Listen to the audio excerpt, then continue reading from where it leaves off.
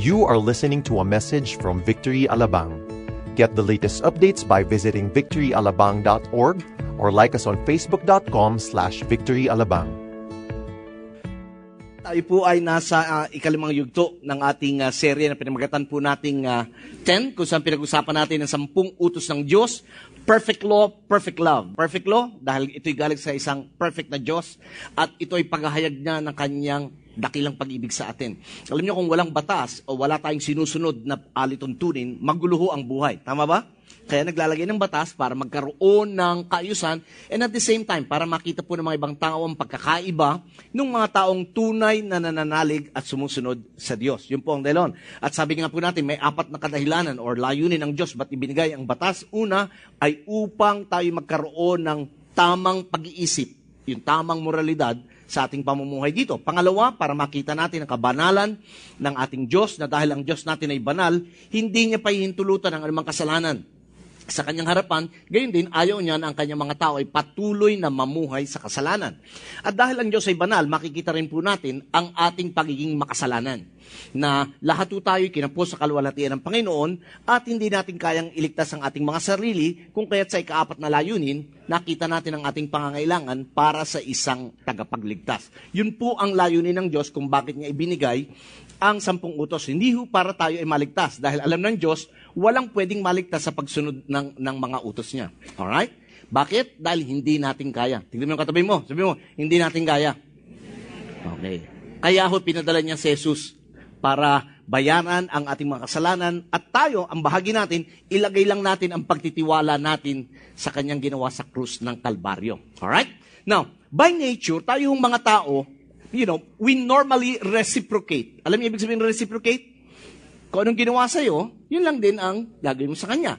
Kunyari, on the negative side, yung sinabi ng Bible, a tooth for a tooth, an eye for an eye. Kung anong ginawa sa'yo, ngipin sa ngipin, mata sa mata. Negative side. On the positive side naman is, tayo madaling gumawa ng mabuti sa mga taong gumagawa ng mabuti sa'yo. Tama? Pagka naramdaman mong ikaw ay mahal ng isang tao, madaling mahalin ang taong yun. Pagka ikaw ay pinagpala ng isang tao, madaling pagpalain ang mga taong yun. Pero ano kaya kung ganito? Yung sinabi ng Biblia, na mahalin mo ang iyong kaaway. Opposite. Okay? Walang ginawa sa iyong tama, pero ang utos ng Diyos, mahalin mo. Pagpalain mo ang mga umuusig sa iyo. Mga nagagalit sa iyo, pakainin mo ng tinapay. Huwag mo sama ng bubog. Alright? When we start to deal with the opposite spirit, yun ang challenge sa atin. Tama ba? Tama po ba? Now, eto yun eh. Kung yun ay challenge sa ibang tao, gaano pa kaya kung sa loob ng pamilya? At yun ang pag-uusapan natin ngayon. Paparangalan natin ang ating mga magulang. Now, ngayon, narinig nyo pa lang yung parang medyo, medyo may konting ilag na tayo. Dahil may mga bagay tayong naranasan, marahil in the past, na humahamon sa atin kung susundin nga natin ito o hindi. Tumayo po tayong lahat at tayo po'y makibasa.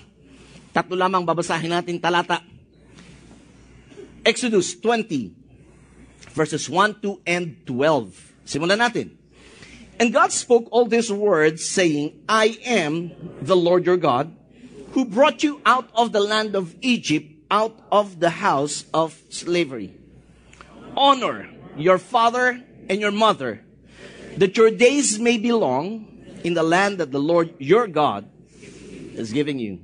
Salamat po, Panginoon, sa muling pagpapaalala sa amin na aming parangalan ng aming mga magulang.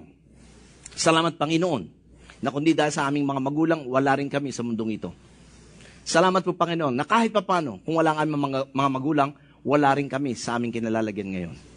Kaya ang aking dalangin, buksan mo ang aming pag-iisip, palayain mo kami sa mga tanikala at pagkaalipin ng kaaway. Ito ang aming hiningi sa pangalan ni Jesus. Amen. Maraming tayo po. Okay. Now, alam nyo, interesting ito eh. Interesting itong, by the way, gusto kong pakita lang sa inyo, ito ang aking mga magulang. Talaga naka-shorts pa mga pulis ng kinuha niya. Ang akin nung ama ay, kinasalo sila 1953. So talaga naka-shorts pa mga pulis nun. Hindi lang ako sure kung anong year ito. Hiningi ko pa ho ito. Pinahanap ko sa baul ng aking kapatid na panganay. Okay? Ang aking ama ay isang dating sundalo. Namatay ho siya nung year 2000. Ang aking ina naman ay isang guro at namatay lamang siya last year, noong November. Alright? Maraming karanasan ang aking maring ikwento diyan. Bahagi ikwento ko. Going back to sa ating sinasabi kanina, yung sa 10 utos, mapupunan ninyo, pag hinati ninyo ito, inihayag ni Jesus sa bagong tipan, sa Mateo 22, kung ano yung 2 utos na yun.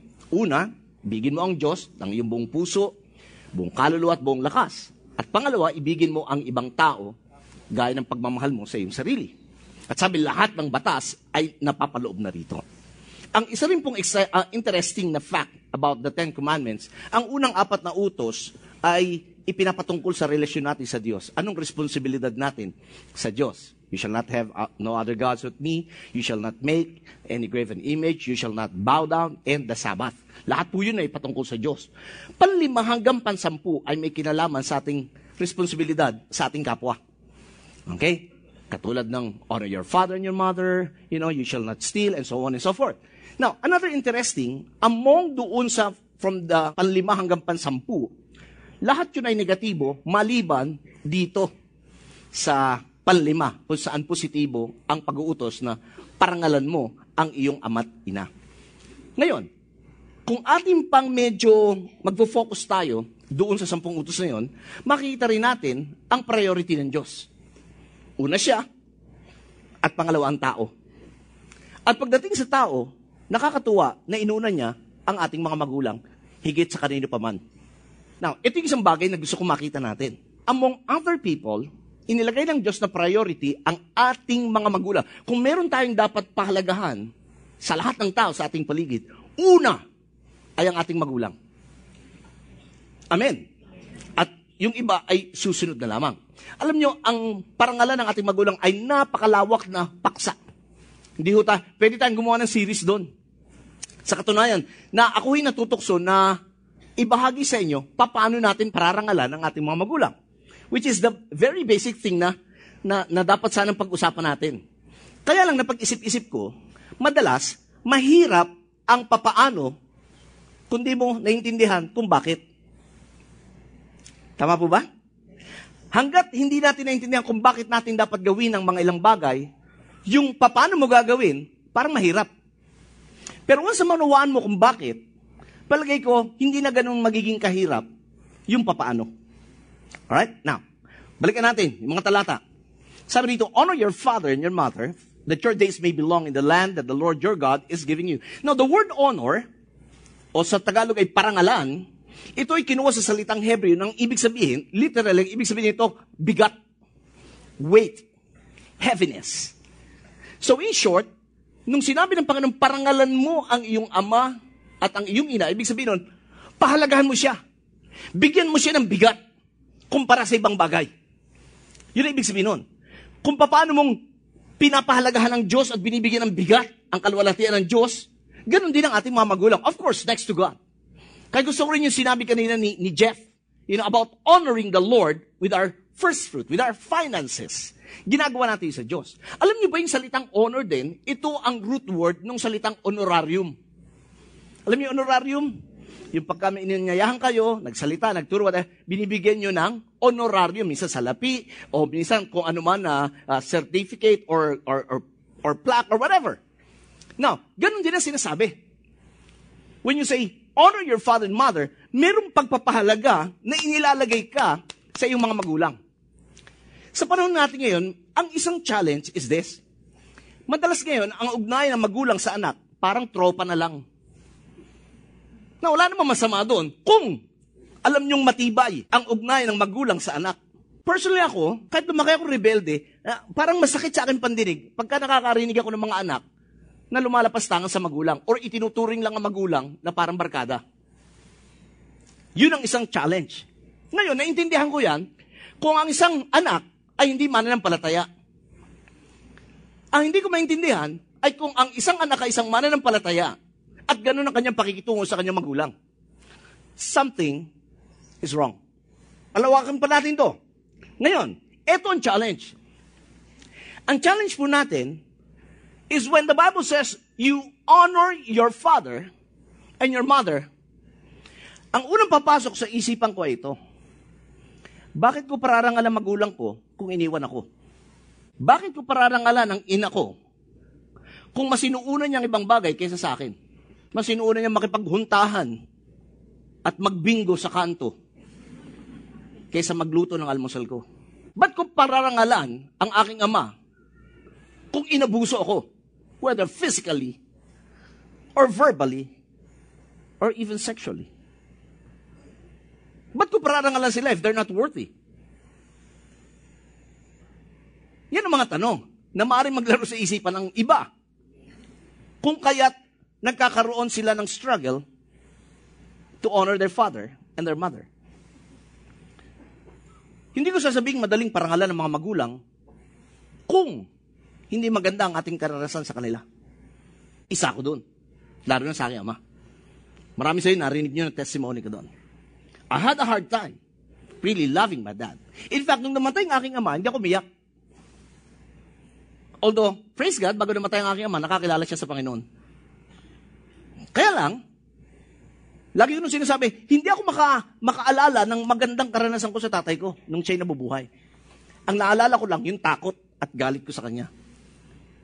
Ang naalala ko lang, pag umuwi siya kahit alas 6 pa lang ng gabi, pinipilit ko na matulog. Dahil alam ko na kung ano ko sunod nun.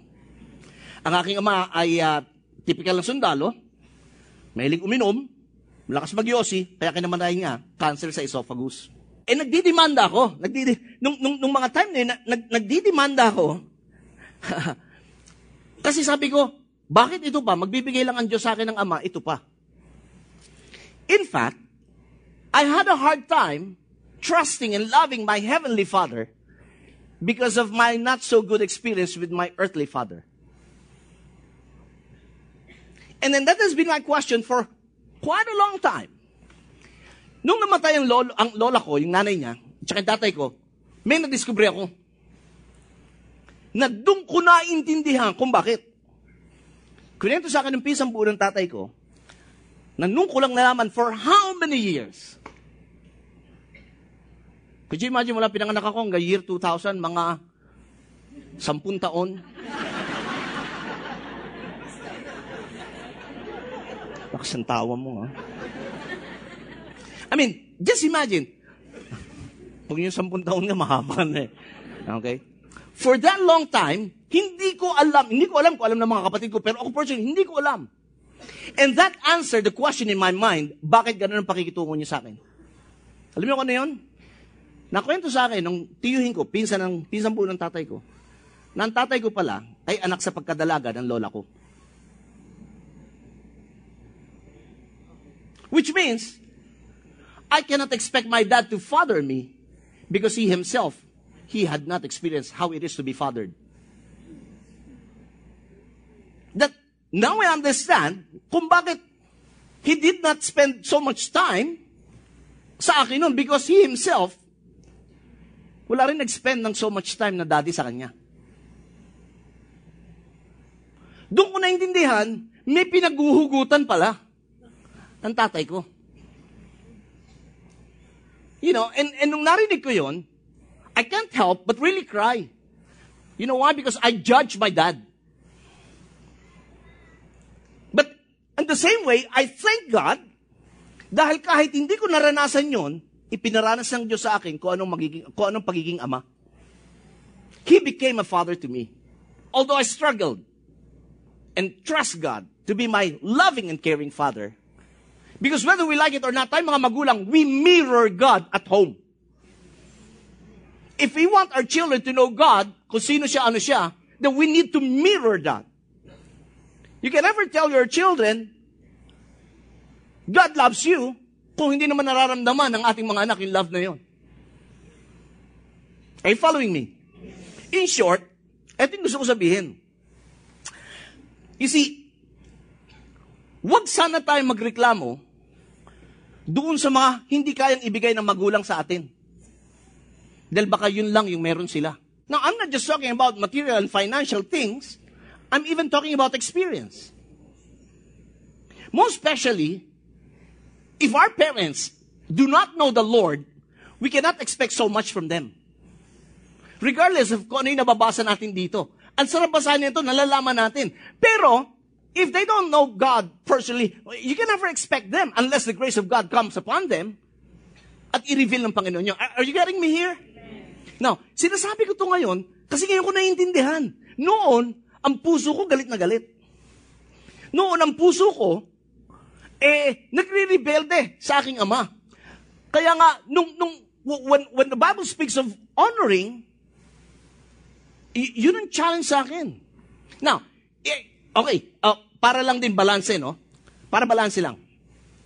Isang bagay na ikaw, it's one thing for parents to be a father and a mother. But it's another thing for parents to father and to mother their children. Kung kayo mag-asawa at nanganak ang inyong may bahay, automatic tatay at nanay ka. Pero hindi ibig sabihin nun, tinatatay mo at ninananay mo ang iyong mga anak. Naintindihan niyo ba yung noun tsaka yung verb? Now, ayoko ding isipin ng mga magulang na gagamitin natin itong excuse para kontrolin at manipulahin ang ating mga anak. Ay, sabi ng Biblia, parang alam mo ko. Yeah, tama yun. Pero, wag din natin kalimutan mga magulang, may bahagi tayo. I believe you cannot demand respect. You have to earn it. Pastor, kala ko ba, Father's Day? Ang kala naman, sineserma naman. Hindi. Introduction pa lang to. Introduction pa lang to. Now, but trust me, this is good.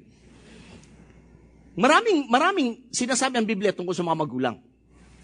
Mga magulang dapat mahalin ang anak, palaki ng anak, arugain ang anak, mag-provide sa anak, educate them, lalo na tayo mga tatay.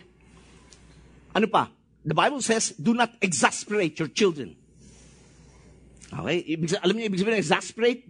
Do not provoke them to anger ng walang dahilan. Ganun tatay ko nun. Ang tatay ko, ang saya-saya ko ng buong araw. Pagdating tatay ko, lumulungkot na ako. Kaya kahit nung bata pa ako, sanay na ako sa sermon. Kaya ayoko nga tawagin ang pastor ng sermon. Sawa na ako sa sermon. Alam ko, maraming sinasabi ang Biblia tungkol sa mga magulang na, we got to mirror God at home. In short, ito yun tayo mga magulang, we have to live a life na kapag naisip ng ating mga anak ang katagang pag-ibig, ang unang papasok sa isip nila, tayong magulang. Naalala ko noon si Pastor Johnson, nung ang kanyang panganay na anak, okay, ay dalagita pa. May nanliligaw na. In fact, ang nanliligaw dun sa kanyang dalagitang anak, yung nanay nung kaklase. Alright? Tapos kinausap si Pastor Johnson kung pwede nga daw. So, siyempre, Pastor Johnson, siyempre, Pastor, hindi naman nagpakitang galit. Pero mausok yung ilong. Sabi ko, naisip ko, siguro ganun nga ang challenge pag may anak na babae. Kaya pala ako hindi nagkaanak na babae. Baka pag may nanligaw, nasuntok ko bigla.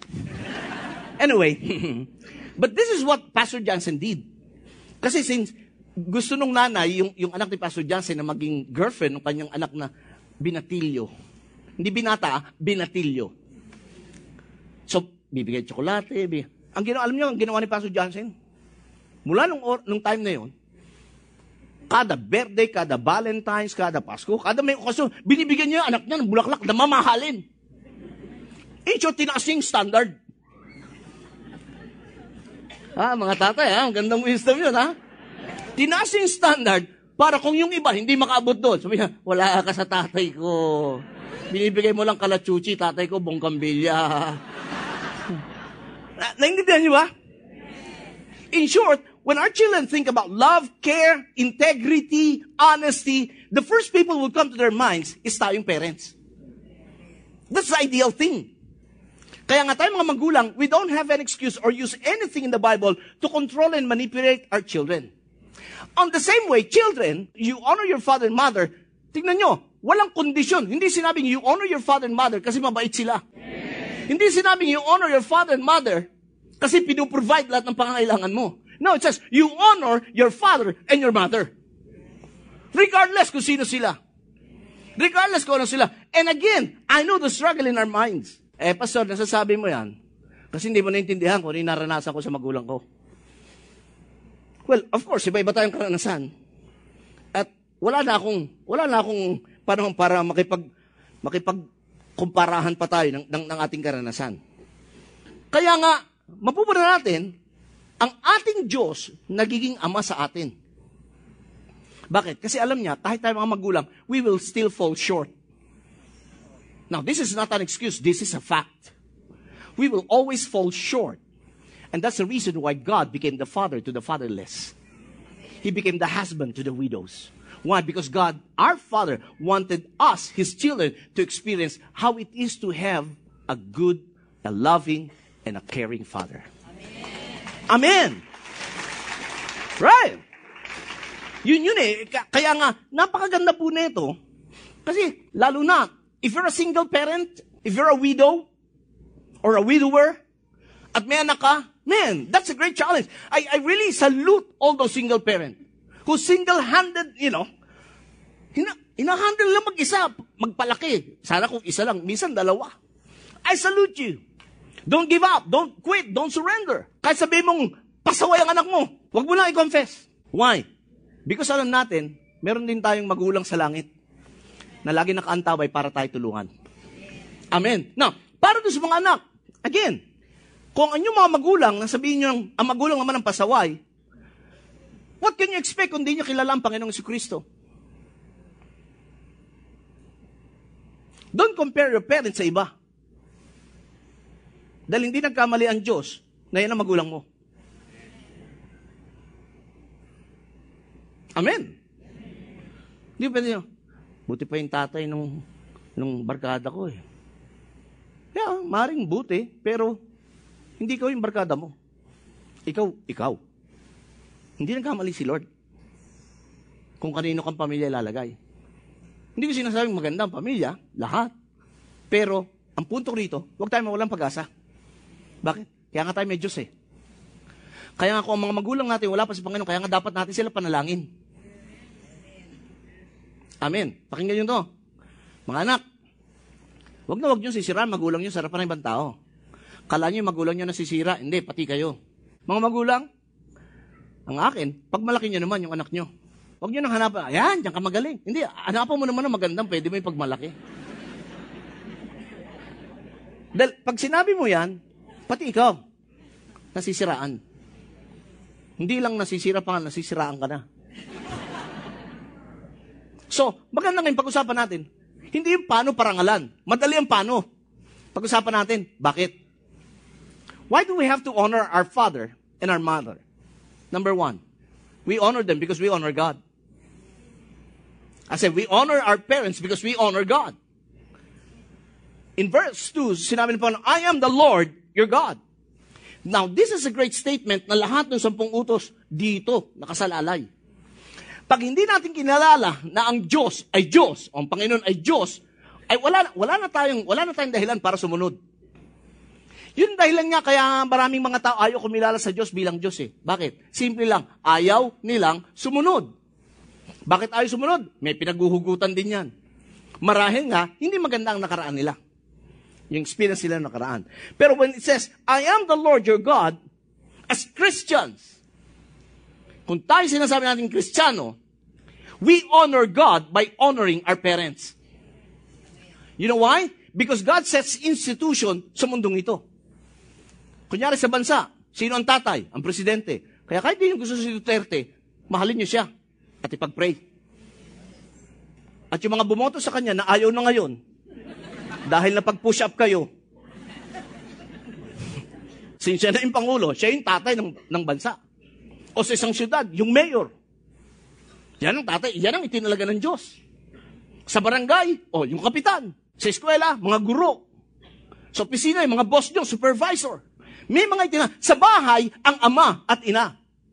Hindi ang anak. Kahit ang anak ang nagpapakain sa magulang. Ang itinalaga pa rin ng Diyos sa bahay, ang ama at ang ina. As Christians, how can we honor God na hindi natin nakikita kung yung magulang natin nakikita natin, hindi natin maparangalan?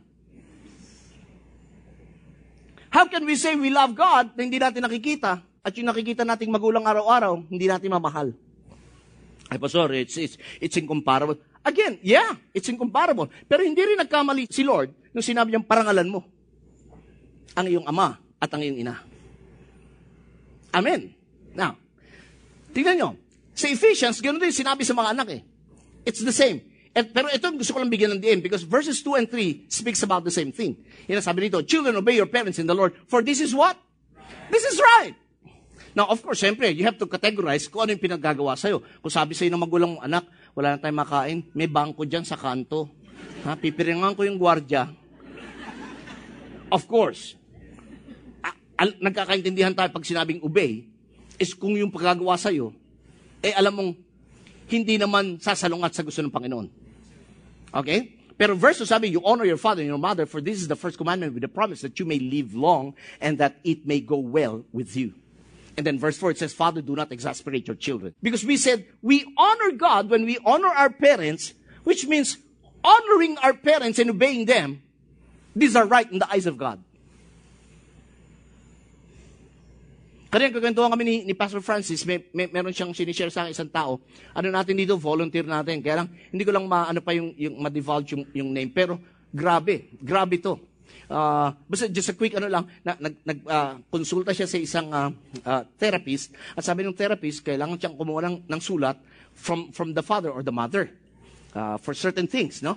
So anyway, to cut the story short, ayaw ng mga magulang niya. In fact, nung nalaman yung dahilan, super galit sa kanya. Sa katunayan, sa sobrang galit sa kanya, pinalayas siya.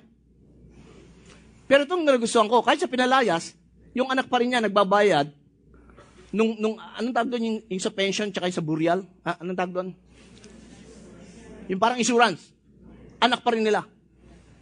Nung namatay yung tatay, nakuha yung pension, kasi nung pinalay siya, hindi niya na alam kung saan pupuntahan.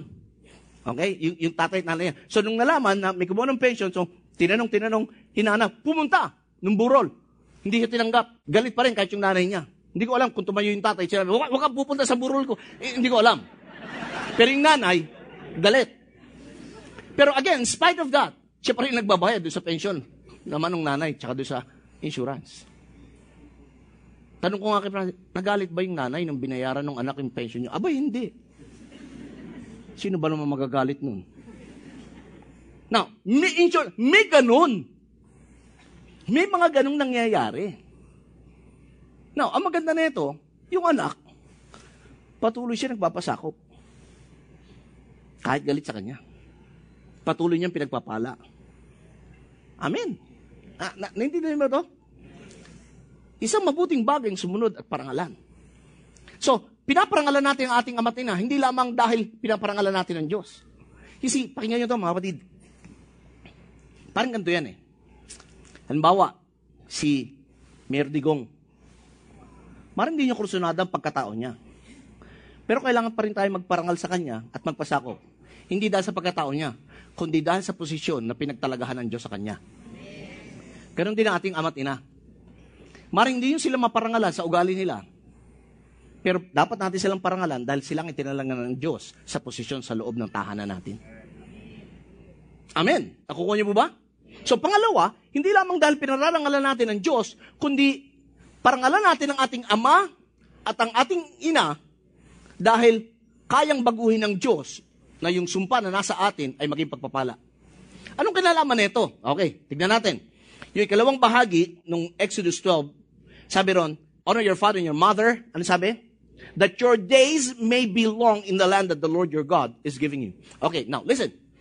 Controversial to. That your days may be long ay hindi pangako na dapat mong inaangkin. Alam niyo kung bakit? Mamaya, papaliwanag ko. Paano yung mga namatay ng bata pa? Ibig ko sabihin nun, hindi nila pinarangalan ang kalang ama't ina? Hindi. Ano ibig sabihin nito? That your days may be long. Papaliwanag ko sa inyo. Ito ay isang kulturang Hudyo.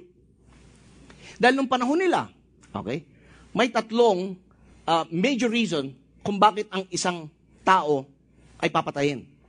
Pag nagsalita laban sa Diyos, pag nag-commit ng immoralidad, at pagka dishonor ang magulang. So, in the Old Testament, kung ikaw ay anak and you dishonored your parent, dadaling ka doon sa bayan. Babatuin ka hanggang mamatay. Ngayon, sabi ng Diyos, parangalan mo ang iyong ama't ina, kundi, bato abutin mo. Mamamatay ka sa shabu. Alam niyo, kung ito applicable ngayon, ang daming yari. Ang daming yari. Kaya nung sinasabi ito, that your days may belong in the land that the Lord your God is giving you, ito ay hindi, in a way, pangako para angkinin mong, para humaba buhay mo. Hindi ho. Kahit na nagpaparangal ka sa magulang mo, kung makakain ka naman ng taba, sandamakmak, kapatid, hindi hahaba ang buhay mo. Oh, yeah, hindi ka tatanda kasi mamamatay kang bata. But my point is this. When we talk about honoring our father and our mother, on the context na ito'y inuutos ng Panginoon, may mga bagay kang dapat isaalang-alang. In fact, may warning ang Diyos kapag nagkaroon ng embitterment between the parents and the children. Pag nagkaroon ng pagtatalo, pag-aaway, nawawalan ng respeto sa isa't isa, may warning ang Panginoon doon. At makita yun sa Malakay. Doon sa ika-4 ng kabanata, doon sa huling bahagi, ito yung the hearts of the father will turn to the children, children to the... Pag hindi nangyari, sabi ng Panginoon, or else, I will come and what? Strike the land with a curse. Ano yung curse na sinasabi? Meron ba kayong kilala na minsan, sakit ng lolo, sakit ng tatay, sakit ng anak, sakit ng apo? Tawag doon, generation curse. Meron ba kayong alam kung ano yung kasalanan ng lolo, kasalanan ng tatay, kasalanan ng anak, at ngayon maging kasalanan ng apo? Ito na discover namin nung makaraang ilang araw lamang. Nag-confess yung misis ko. Sabi niya, pa, kasi pinag-uusapan namin, sabi niya, pa, naalala ko, noon pala, karamihan ng kapatid ko, nagtanan. Ha? Tanan sila, karamihan sa... Sabi niya, pati yung nanay ko, tsaka yung tatay ko. Ha? Tinanan ng nanay mo, tatay mo? Sabi ko, hindi na ako nagtataka kung bakit mo ko pinagpipilitan noon. Sabi ko, buti na lang, born again na tayo.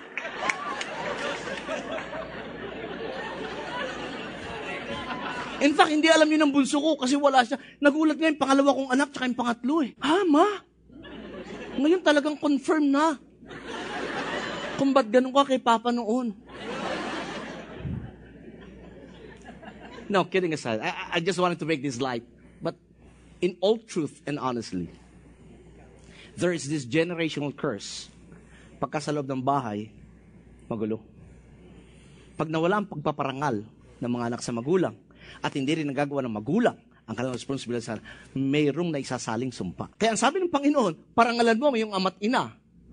Kung hindi, ang sumpang ito mananatili. Now, remember, Exodus then, 20. The curse will be upon the third and fourth generation.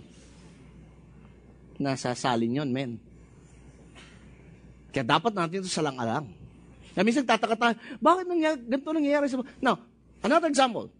Nung buhay pa yung tatay ko, and everything that I've experienced sa kanya, eto sabi ko, hindi ko gagawin yan sa anak ko. That's an inner vow. That's bad. Because sooner or later, I discovered, nung nagkaanak ako, si Danish, yung panganay ko, I'm doing the same thing.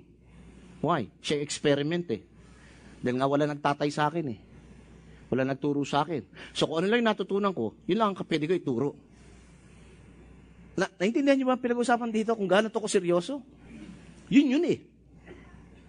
And that's the reason why God wants us to honor our father and our mother. So that whatever curse ang na-incur noon, maputol to.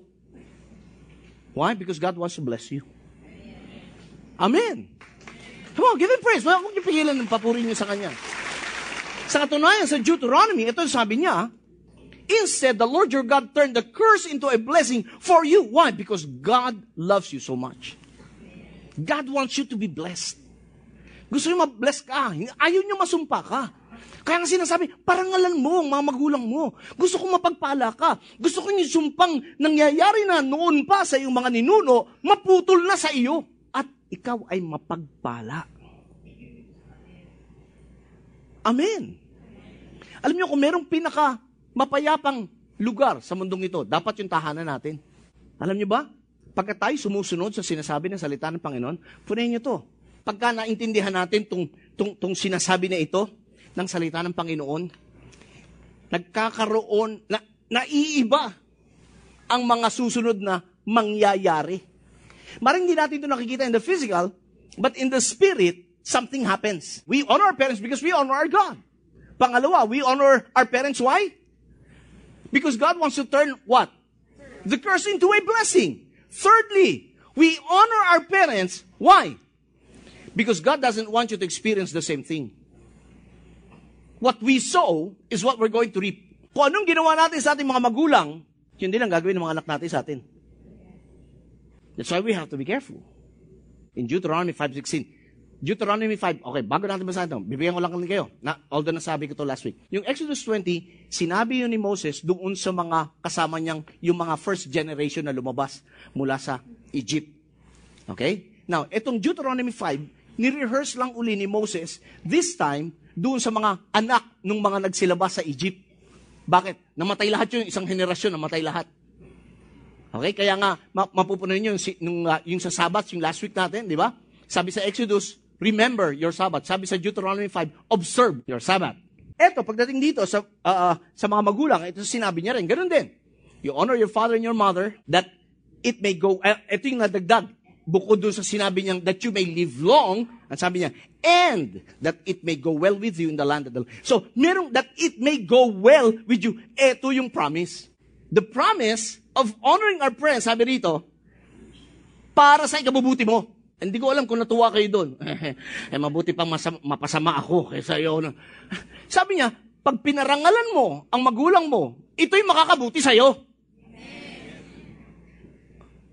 Tangin ba? Ayaw, You see, ayaw ng Diyos na maranasan natin kung ano yung naranasan. Connected to doon sa pangalawa yung sa sumpa. Ayaw ng Diyos na maranasan natin, naranasan ng mga magulang natin. Gusto ng Diyos mag-iba pagdating sa iyo. Kaya nga pag ang isang tayo nakakakilala sa Panginoon, doon nagsisimulang maputol yung mga sumpa ng henerasyon. Kaya nga tayo nagbe-victory weekend. Pinag-aaralan yun doon. Kung ano yung mga dapat maputol. Ano yung mga paulit-ulit na nangyayari. Dinidiscuss yun doon. Kaya kung gusto yung maputol yun, ang aking admonish sa inyo, kayo makipag-ugnayan doon. At tanong nyo, paano ba umatin doon? Dahil gusto ko maputol yung mga sumpang yun. Now, isa ito sa mga pinuputol doon na ipinapaliwanag. He doesn't want you to commit the same mistakes, and at the same time, this time, pag naputol yun, God wants to bless you to be a blessing. Amen. Now, tignan nyo to sa Psalm 112. Sabi nito, praise the Lord. Blessed is the man who what? And what? Tigil tayo doon. Mapalad ang isang tao na may takot sa Panginoon at nalulugod, natutuwa, excited na sumunod sa kanyang kautusan. Ilan ng mga nalulugod, natutuwa, excited na sumunod dito? Lord, picturean mo nga ito mga nagtaas ng kamay. Lord, ito picturean mo. Unahin mo to. Kasi kung yun tayo, ito pangako niya. Sabi niya, ang kanyang mga magiging anak, his offspring, his seed, will be mighty in the land. And the generation of the upright will be what? Ano yung blessing sinasabi? Verse 3, wealth and riches are in his house. Hindi ko alam kung anong pagkakaiba ng wealth sa riches, pero alam ko parang maggusto ko yun. And his righteousness endures forever. Now, what a blessed family we will be when we start experiencing this. Why? Because we obey God.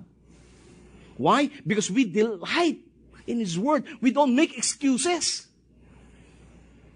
When God says, you honor your father, pwede ba ibang mother na lang, tsaka father i-honor ko? Now, this is great. I mean, this is very liberating. Trust me. Gusto ni Lord, mapagpala ka. Kaya nga alam niyo, ginagawa ni Lord, kahit nung lumang tipan hanggang ngayon, ito ginagawa niya, pinadadala niya yung spirito ni Elijah. Para ano? Para ibalik ang puso ng mga anak sa kanilang ama at ang puso ng mga ama sa kanilang anak. Kaya binigay niya yung warning. Pag hindi, sabi niya, hahampasin ko ang lupain ng sumpa. We are living in a world of a fatherless society. When I say fatherless, andyan ang tatay, but the problem is, they're not really present. They're just there physically, but not present at all. Kaya nga dapat balanse sa ating mga magulang at sa ating mga anak. Hindi pwedeng puro magulang lang. Hindi rin naman pwedeng puro anak lang. Dapat sabay. Na-imagine nyo bang ang bahay nyo, pag nagkaroon ng pag-uunawaan at pag-iibigan, at pagpapatawaran sa isa't isa, man, yun ang lugar na masarap tambayan. Bakit ba maraming mas gustong tumambay sa labas kaysa sa loob? Simple. Kasi hinahanap sa loob, hindi makita, sa labas maghahanap. Yun po ang katotohanan. Naunawaan niyo po ba? That's why we need to honor our father and our mother. Yes, alam ko po, it may be difficult for some children to do that. I know what I'm saying. I've been there. Pero ngayon, nasasabi ko to kasi ngayon ko naintindihan. Trust me, mga anak, ngayon, di nyo maintindihan magulang nyo. Maintindihan nyo yan pag kayo na naging magulang. Naintindihan ko rin yung iba. Wala pa kayong anak, magulang na kayo. Iba yon. Umitigas na yung puso natin. Because when we honor our father and our mother, this is what God will do. He will open an avenue. Honoring our parents will open an avenue for God to create new story in our lives. Praise God. He created a new story in my life. He will also create a new story in your lives. Amen. Now, talking about honoring, minsan, di ba? Parang mas mahirap parangalan pagka matagal mong di nakilala yung tatay at nanay mo. Tama? Parang sa akin, ano, matapos lumipas ang maraming taon, bigla malalaman mo, yung kasama mo pala sa bahay, hindi mo tatay, hindi mo nanay. Naintindihan niyo po ba yun? Para maintindihan niyo, pakinggan niyo to. Si Pastor Francis. Thank you, Pastor Sunny. Lumaki ako sa isang single-parent home. It was my mother, yung nanay ko, yung nagpalaki sa akin tsaka doon sa kapatid ko. She did everything that she knows, everything, para mapalaki kami and for us to be provided sa mga kinakailangan namin. So as a person growing up in a single mom home, meron kang isang tanong, di ba? And that question is, sino yung aking tatay? So that was basically my question. I would ask her every time. And yung sagot niya, she wouldn't give me a straight answer. And because of that, parang I kind of grew frustrated to ask na lang. And this is the most intriguing part, na miski picture ng aking tatay, wala. So, I just told myself when I became a Christian, sabi ko, Lord, ito lang isa sa mga bagay na tatanungin ko sa inyo when I get to heaven. Okay? Then, fast forward, I became engaged at around of 30 years old. Okay? I celebrated my anniversary last Tuesday, June 14. Got married June 14, 2010. But few months after I got married, there was this old lady who approached me here in church. Yung luma po pong church yon. And I thought that that lady was going to talk to me because of probably yung anak niya, ganon, counseling do sa anak niya. And then when we were talking, this old lady told me na, eto, Francis, I know, kilala ko yung kung sino yung iyong nanay. Yes, you heard me right. My question was, who was my father? Pero this lady approached me and told me, I know who your mother is. And I realized that day that I was adopted. After 30 long years. After a few months before I got married. That was the time I realized that I was adopted. That was also the day that I met my biological mom. After a few minutes kami nag-usap, yun, I met my biological mom. The story was this. I realized that when she was young, she got pregnant at a very early age, and they were afraid of yung sa lolo niya. That's the reason why after 3 days na nalabas ako, I was given away to the office mate of my aunt, which is yung kausap ko. And that office mate na naging tita ko ngayon, step tita, if there's a term. Okay, medyo nalilito na kayo. Okay, she gave me away to my now stepmother. And when that happened, yun, she raised me up as her own child. And so ngayon, the question was, knowing all of these things, ganun pa rin, who's my father? And she explained that when yung pinamigay ako, after that thing happened, when she got pregnant, the communication between them as well was cut because of certain things that are happening in the family. So hindi pa niya na-meet after 30 years as well. But because of what happened, na nakilala niya ako, she's tried to look for my dad. And after a month, March 2010, I was able to meet my dad as well during that time. That she didn't know that he has a son, na meron pala siyang anak. So fast forward to my wedding day, I invited them. Of course. And I told to myself that if there's a place that I could honor these people, my dad, my mom, and my other mom, hindi ko nga nasanay na sabihin stepmom eh. Just for you guys, technicalities. But I still call her my mom. Yung isa. I believe that was the best place that I could honor them in front of many people. So just to give you a glimpse of that time, I want to show you this video during the part of the honoring ceremony. 2 weeks, March na nalaman that he has a son. But nevertheless, I respect you, I honor you. How hard it is for you to know just now that you have a son. Marami pa tayong bonding moments na kailangan gawin.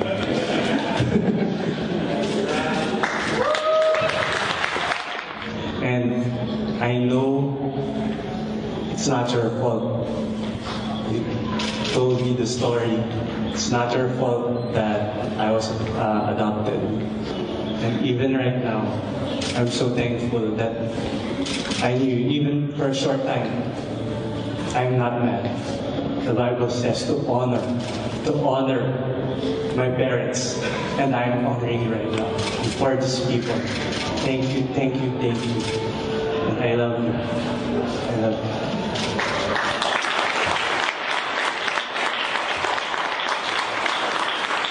You know how hard it is, diba? To raise up 2 children.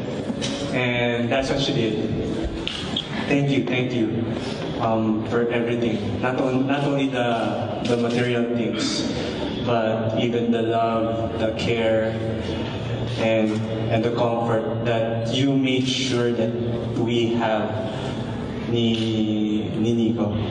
Thank you so much, Mom.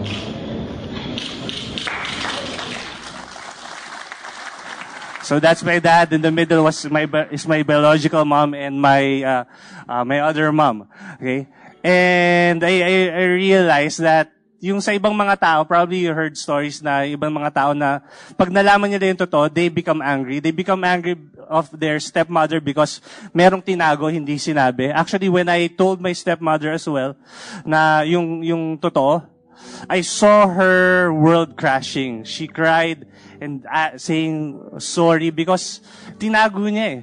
But when that time came, I was just thankful that even though that hindi niya ako yung tunay na anak, the love and comfort was there. I experienced it.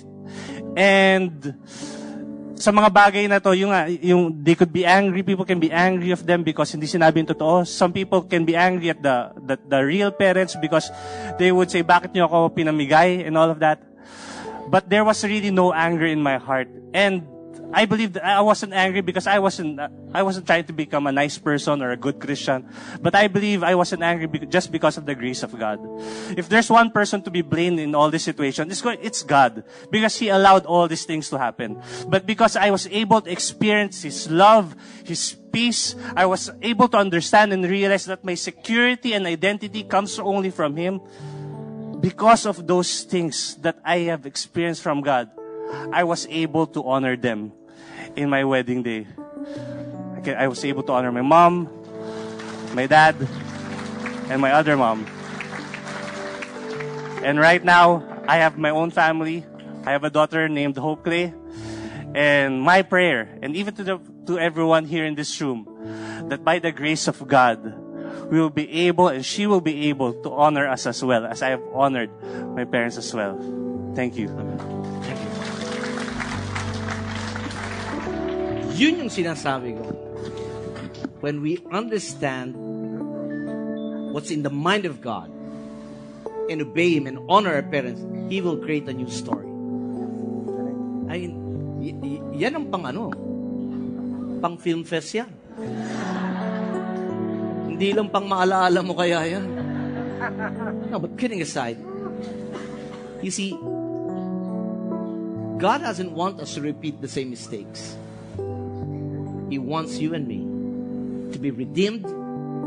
He wants you and me to be blessed and be a blessing to the next generation. I want you all to stand up right now, and I'd like to challenge you. I don't know about you. Maybe some of you are still struggling to accept the truth that God wants you to honor your parents. And I will just leave it to the Lord. But I just pray na nawa po ay makita natin na meron pang mas magandang gagawin ng Panginoon sa buhay natin when we obey Him. Why don't you close your eyes, every one of you? Father God, in the name of Jesus, una sa lahat, we just want to ask for your forgiveness. If we have dishonored our parents by disobeying them, if we have dishonored our parents, Lord, by cursing them, if we have dishonored our parents, Lord God, kung pagpapakitang tao lamang ang pagsunod namin sa kanila, and at the back of our mind, we say a lot of negative things, Lord, we ask for your forgiveness. And Lord, in Jesus' name, let the blood of Jesus cleanse us right now. Right now, Lord God, we are declaring forgiveness sa aming mga magulang. So if you've been hurt by your parents, would you just tell the Lord that you're forgiving your parents right now? Whatever it may be. Come on. Just let there be a release. While every head bowed, every eye closed. Ano man yung sama ng loob nyo sa magulang nyo, it will not help you kung itatago mo yan. You just have to release it. Release it and say, God, I choose to forgive my parents. I choose to overcome evil with good. I choose to deal with the opposite spirit. In the name of Jesus. And so, Lord, I pray, let there be cleansing. Let there be healing. And whatever anger ang meron sa puso namin, Lord, let it become love. Let it become understanding. In the mighty name of Jesus. And Lord, on behalf of all the parents, we ask for your forgiveness. If we have not done our part to our children, if we become too authoritative, if we become too controlling and manipulative over our children, we ask for your forgiveness. Lord, if we set aside our family and give more importance to other things, we ask for your forgiveness. Lord, I pray right now, let there be healing in the family. Remove those hurts. Heal those hurts, oh God, in the mighty name of Jesus. And now I pray, start to create a new story in their lives. A story that would bless them. A story that would be a blessing to other people. Just like what Jesus did. Though He is the Son of God, Lord, He showed how it is to honor His earthly father and mother. He showed how to submit and obey them. And not just to His earthly fathers. Thank you so much, Lord. Because even in the Garden of Gethsemane, when He prayed, He honored the will of His Heavenly Father. When He said, not my will, but yours be done. Lord, thank you for that good example. In the name of Jesus. Would you all lift up your hands right now to the Lord? Just connect to God. And Father God, let your grace come upon all of us right now, Lord God. To all the parents, to all the children, let your grace fill each and every life. In Jesus' name. And everybody says, praise God. Now, isa na lang po, I just can't go without this one.